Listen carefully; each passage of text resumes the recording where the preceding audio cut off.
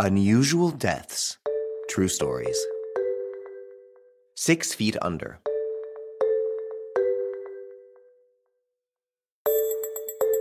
Although access to the kilometers of Paris catacombs beyond the formal touristic itinerary is forbidden nowadays, there is a marginal community that discreetly uses the city's sewage system to travel through this maze of galleries.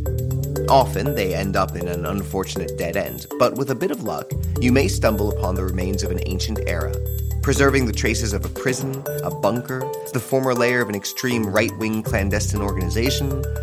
These strange explorers are called cataphiles, and the very first of them, Philibert Aspère, remains famous for his tragic fate. It's the end of the 18th century. The Val-de-Grâce Abbey has been converted into a military hospital, and Philibert is its porter. One day, he hears a rumor that the underground passages of the complex are connected to the cellars of the Carthusian monastery, which are said to contain reserves of the monks' famous liqueur.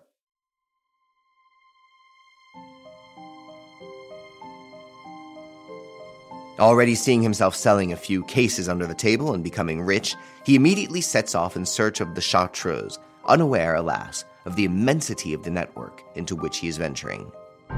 Soon, Philibert is struck by doubt and loses his way in a labyrinth of dark and damp tunnels. He ends up hitting his head on the ceiling of a quarry and falls to the ground unconscious. When he wakes up, he notices that his lantern has broken, that the wax is dripping on his feet, that he's done for good. The last lights fade away, giving way to darkness and a silence from beyond the grave. He can shout, hit, gesticulate, but to no avail. In the catacombs, no one can hear you scream. Philibert wanders blindly for several days, using his hands to feel the walls, watching for the slightest breeze synonymous with an exit to the surface.